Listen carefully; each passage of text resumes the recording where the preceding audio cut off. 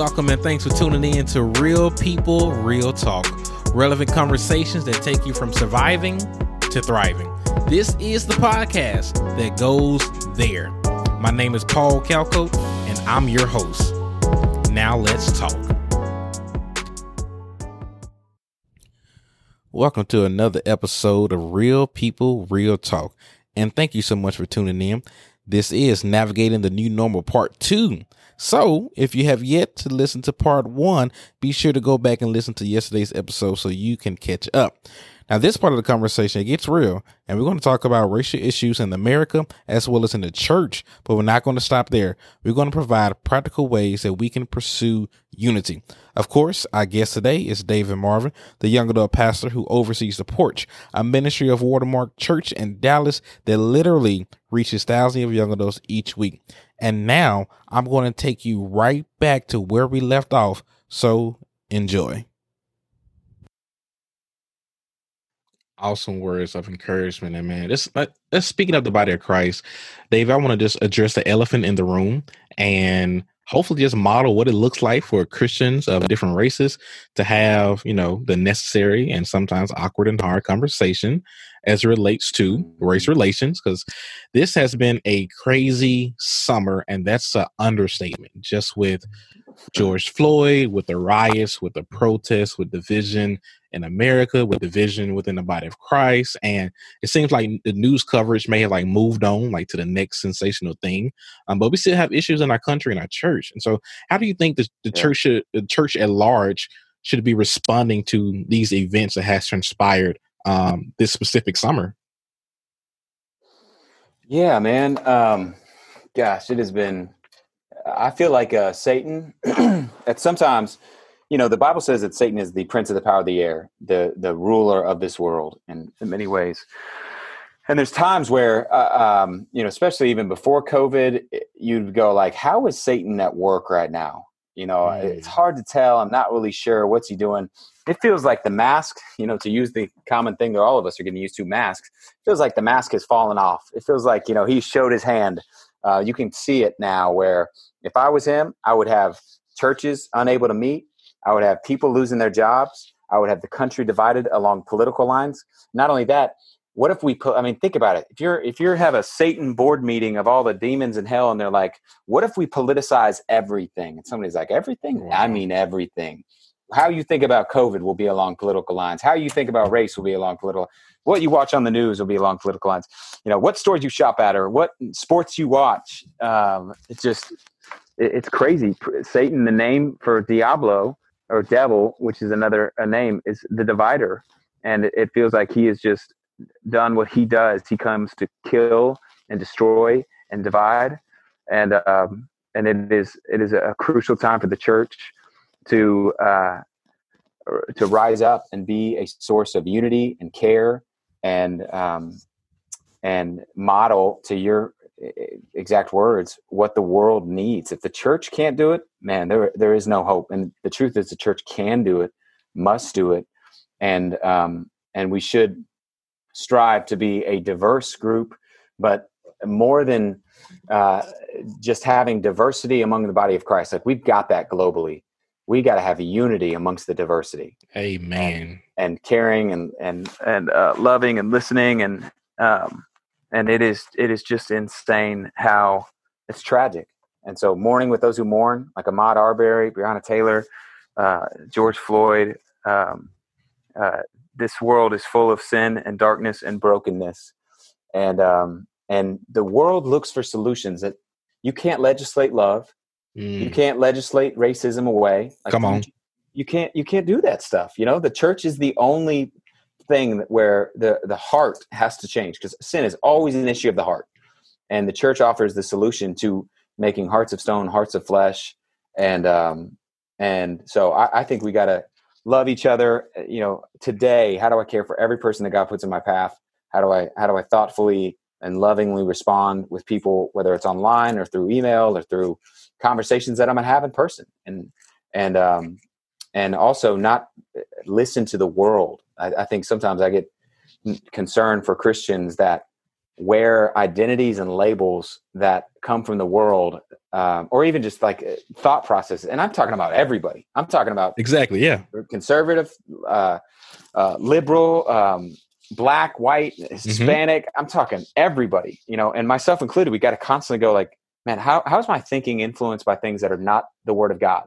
And at least I got to identify those and be able to find like, hey, what would God say, and how would He speak into this? And so I'm kind of giving you a bunch of different thoughts, but I think as Christians, we got to be unified. Like, Yes. You and I met 30 minutes ago, 45 minutes ago, hour ago, digitally, and you and I are more blood than members of my family who don't know Jesus, and we got to figure out how to get along because we're going to be in heaven together forever. Right. And so if the church can't do it, I don't think the world has any option, and we got to model it and just kind of be lockstep. But so, man, hashtag amen, hashtag facts, hashtag no cap, whatever you want to say. That was awesome, man. Because I totally agree. We got to remember who the enemy is. As the Bible says, we don't wrestle against flesh and blood. Yeah, we wrestle against the enemy. So if I disagree with my brother, I got to realize that that's still my brother in Christ.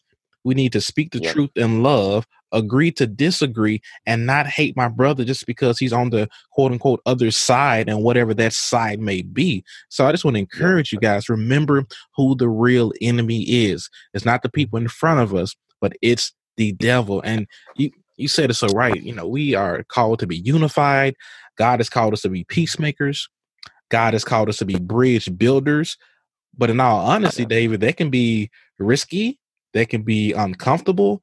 And so I just want to know, could you let the people know, like, what are you doing personally in your life to improve race relations? Yeah, that's good. That's a good question. Man, we are, it looks like if somebody asked like, hey, what do you think should be done, or how can you further do that? I would say enter into conversations like this. I'm entering into conversations with guys that maybe some even people on this podcast listening would know, whether they're in the music industry or Christian music, rap artists, or different people that don't have the same upbringing, that don't have the same skin color, and just having honest conversations and talking through it. And I think on both sides, you got to provide space for people to have honest conversations, and that's not always easy. You got to have it with a heart of compassion and mourning, but also allow people to ask questions. And that's where I love, and I am so thankful that I have Black brothers and sisters, and I have Latino brothers and sisters, and of all colors. We can all benefit, and we're all better together than we are in isolation.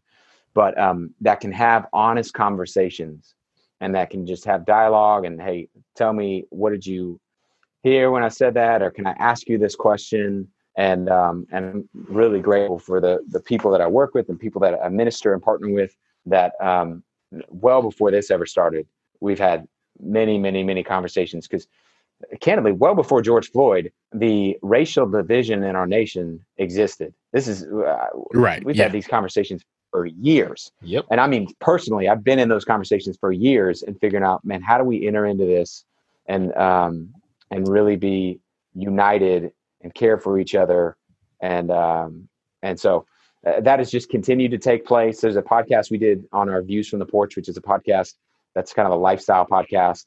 And we did a conversation on race.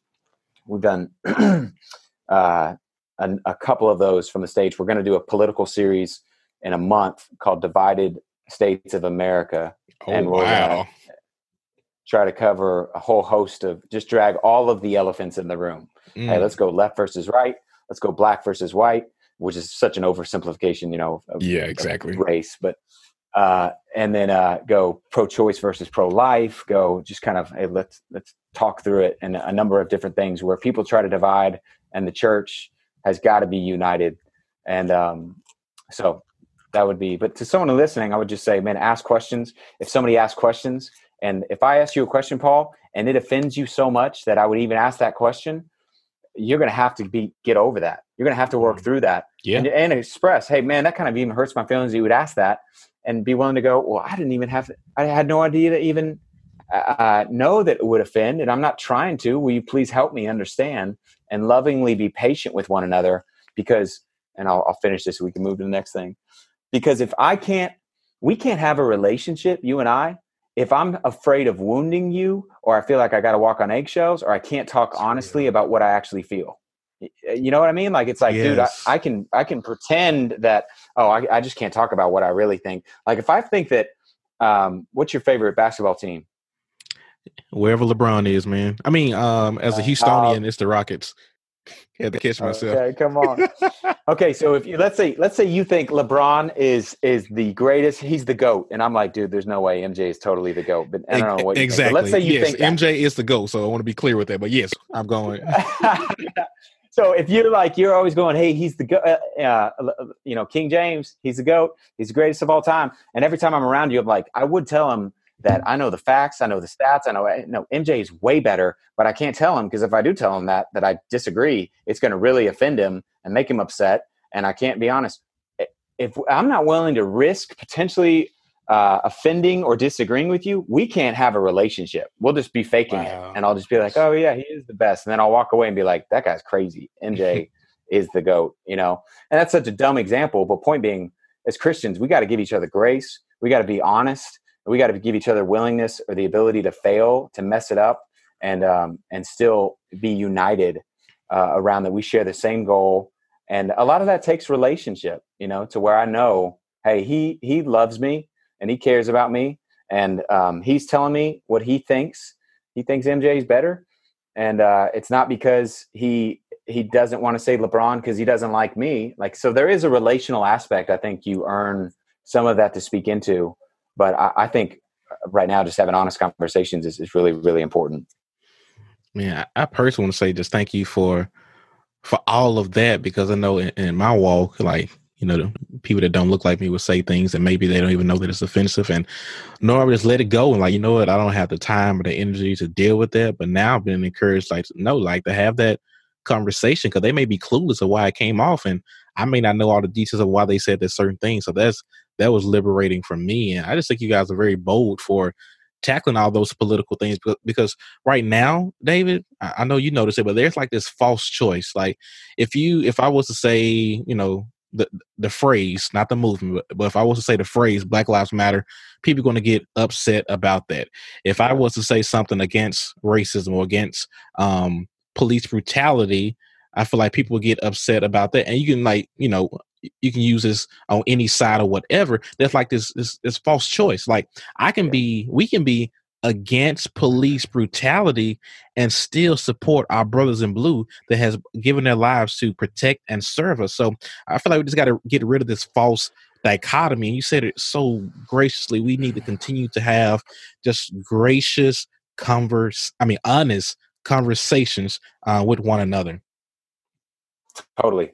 Here's something I said really right before we came on here. This podcast is about to get real, and let's do it. I apologize. You get some emails, man. You can push them to. I don't even know where to put it. You push them to me, I guess, but I'll let you take them if you want them. I said this. I said, as the tension I feel in the position that I'm at is. Man, you want to be a voice, and social media is both a gift, or it's a blessing and a burden. It can be a curse and it can be a great thing. But if I lived in 1860 and I had Instagram, and there was one party that was endorsing slaves or slavery, and then there was another party endorsing abolition of it, and that's an oversimplification. But let's just say that I would hope that on my and channels and in conversations and with whatever pulpit and platform I have, I would say the party that is doing that is wrong to endorse slavery. It's wrong. It's an offense to God. It is sin. It's not okay. The challenge, to your point, is when you do that, if you do that today and I go, hey, endorsing the death of unborn children is wrong. It's sin. It's not okay.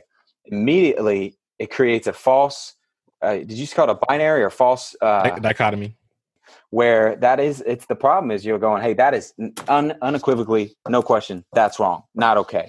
Well, then people go, well, so you're just saying the Republican platform is okay? because they got people that are, paying off porn stars. You got people that are separating kids at the border. You got people, and you're like, no, that's not okay too. And I think the challenge for church leaders and the challenge as Christians is navigating those waters in a way that's not, that does create clarity, but sometimes clarity creates division.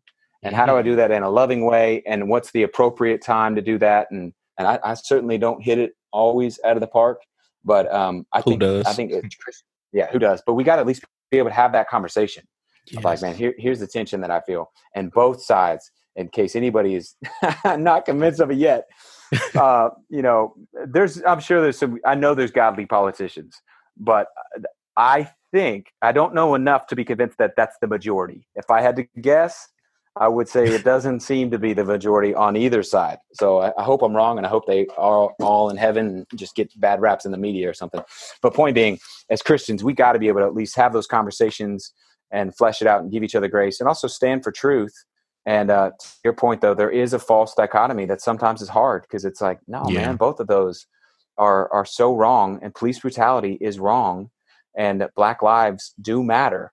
And yet there is problems with the Black Lives Matter movement. And so it's a weird time, but stuff like this right here, right now, is why it's just important for Christians to have the conversations.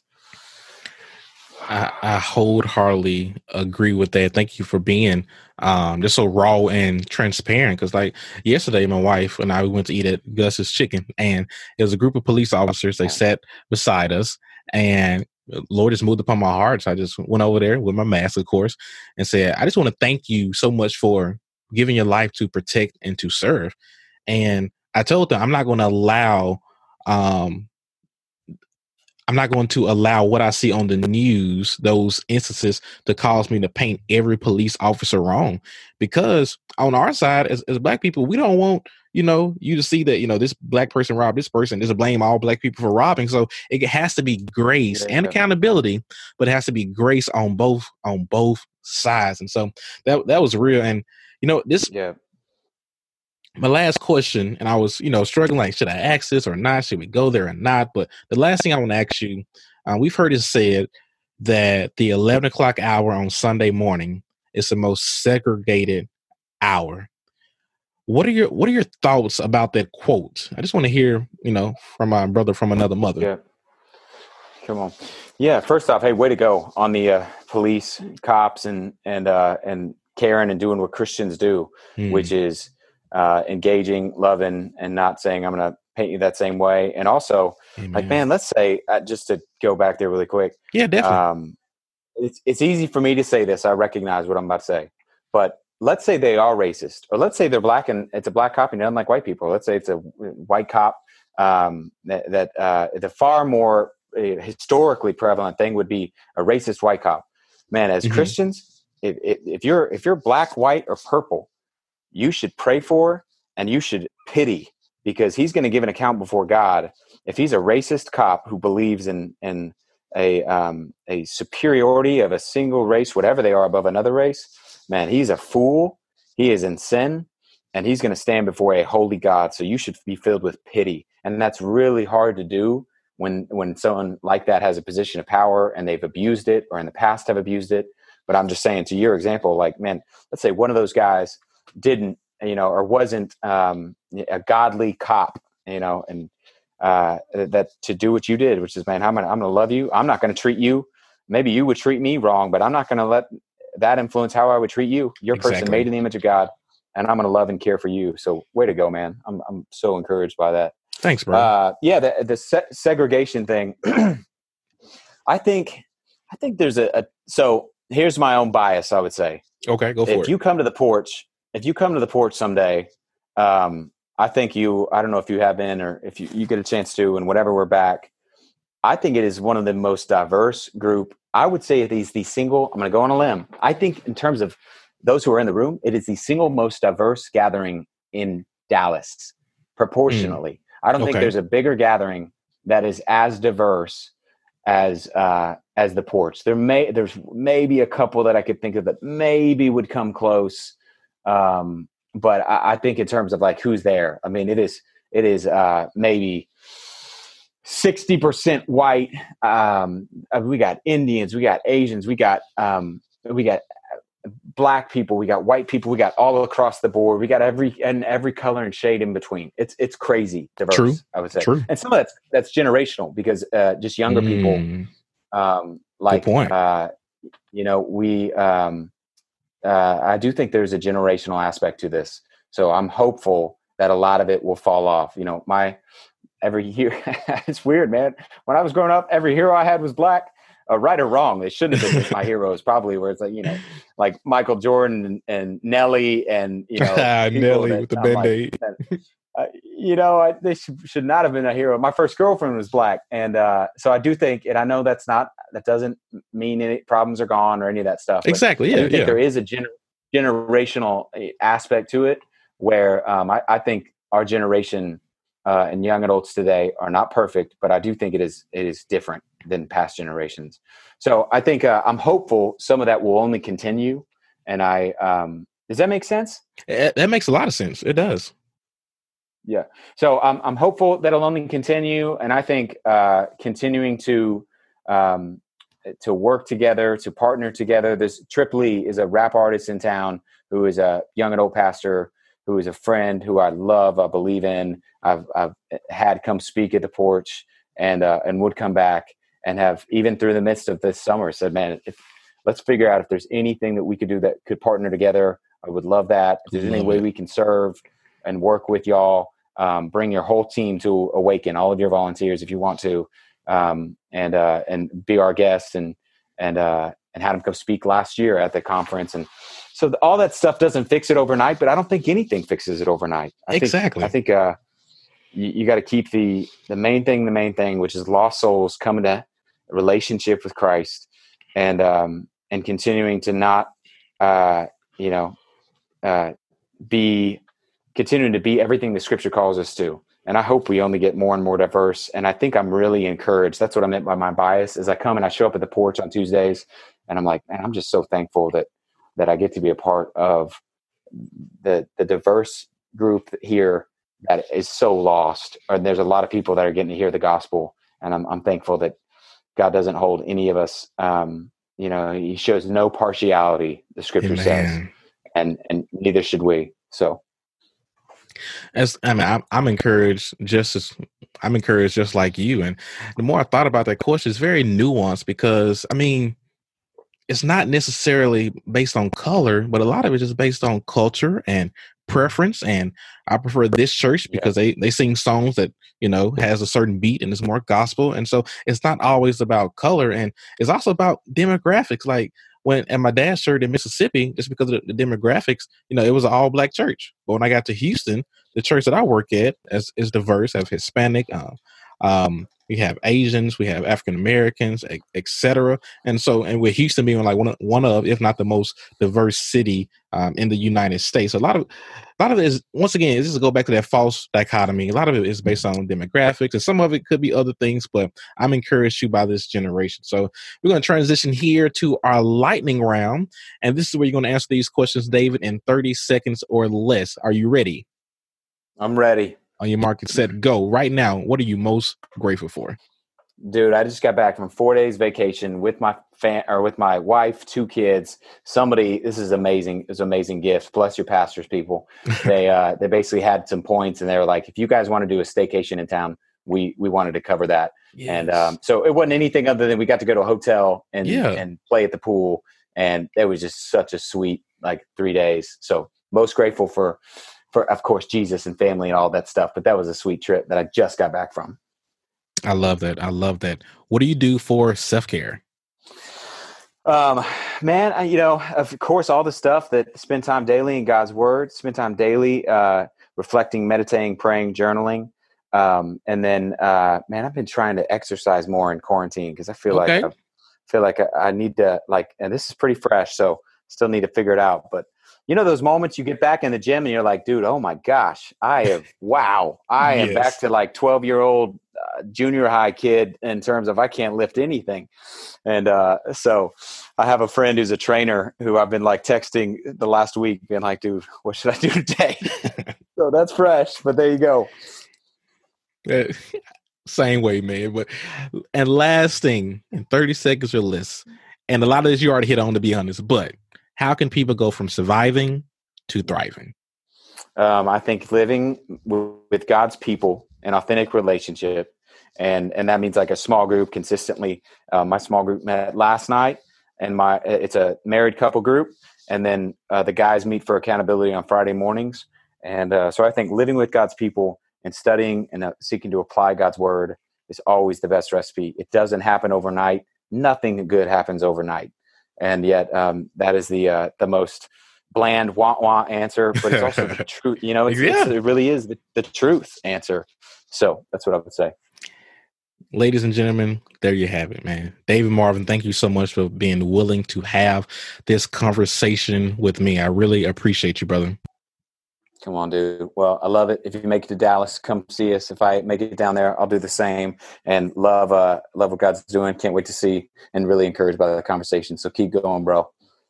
Thank you, Dave. I really appreciate that. And listeners, I'm going to include the link to the Porch's podcast, the sermon series, and views from the Porch, so you can tune in. I mean, that they're speaking relevant and biblically sound things, so tune in. And also, man, if this is your first time listening, first of all, thank you. And if you enjoy these type of conversations, I would point you to episode 6, titled "A Step in the Right Direction," and or episode 9, A Necessary Conversations, where we bring in white and black pastors and white and black police officers, and we just have a conversation as we're trying to promote peace, kind of like what we, not kind of, but like what we did today.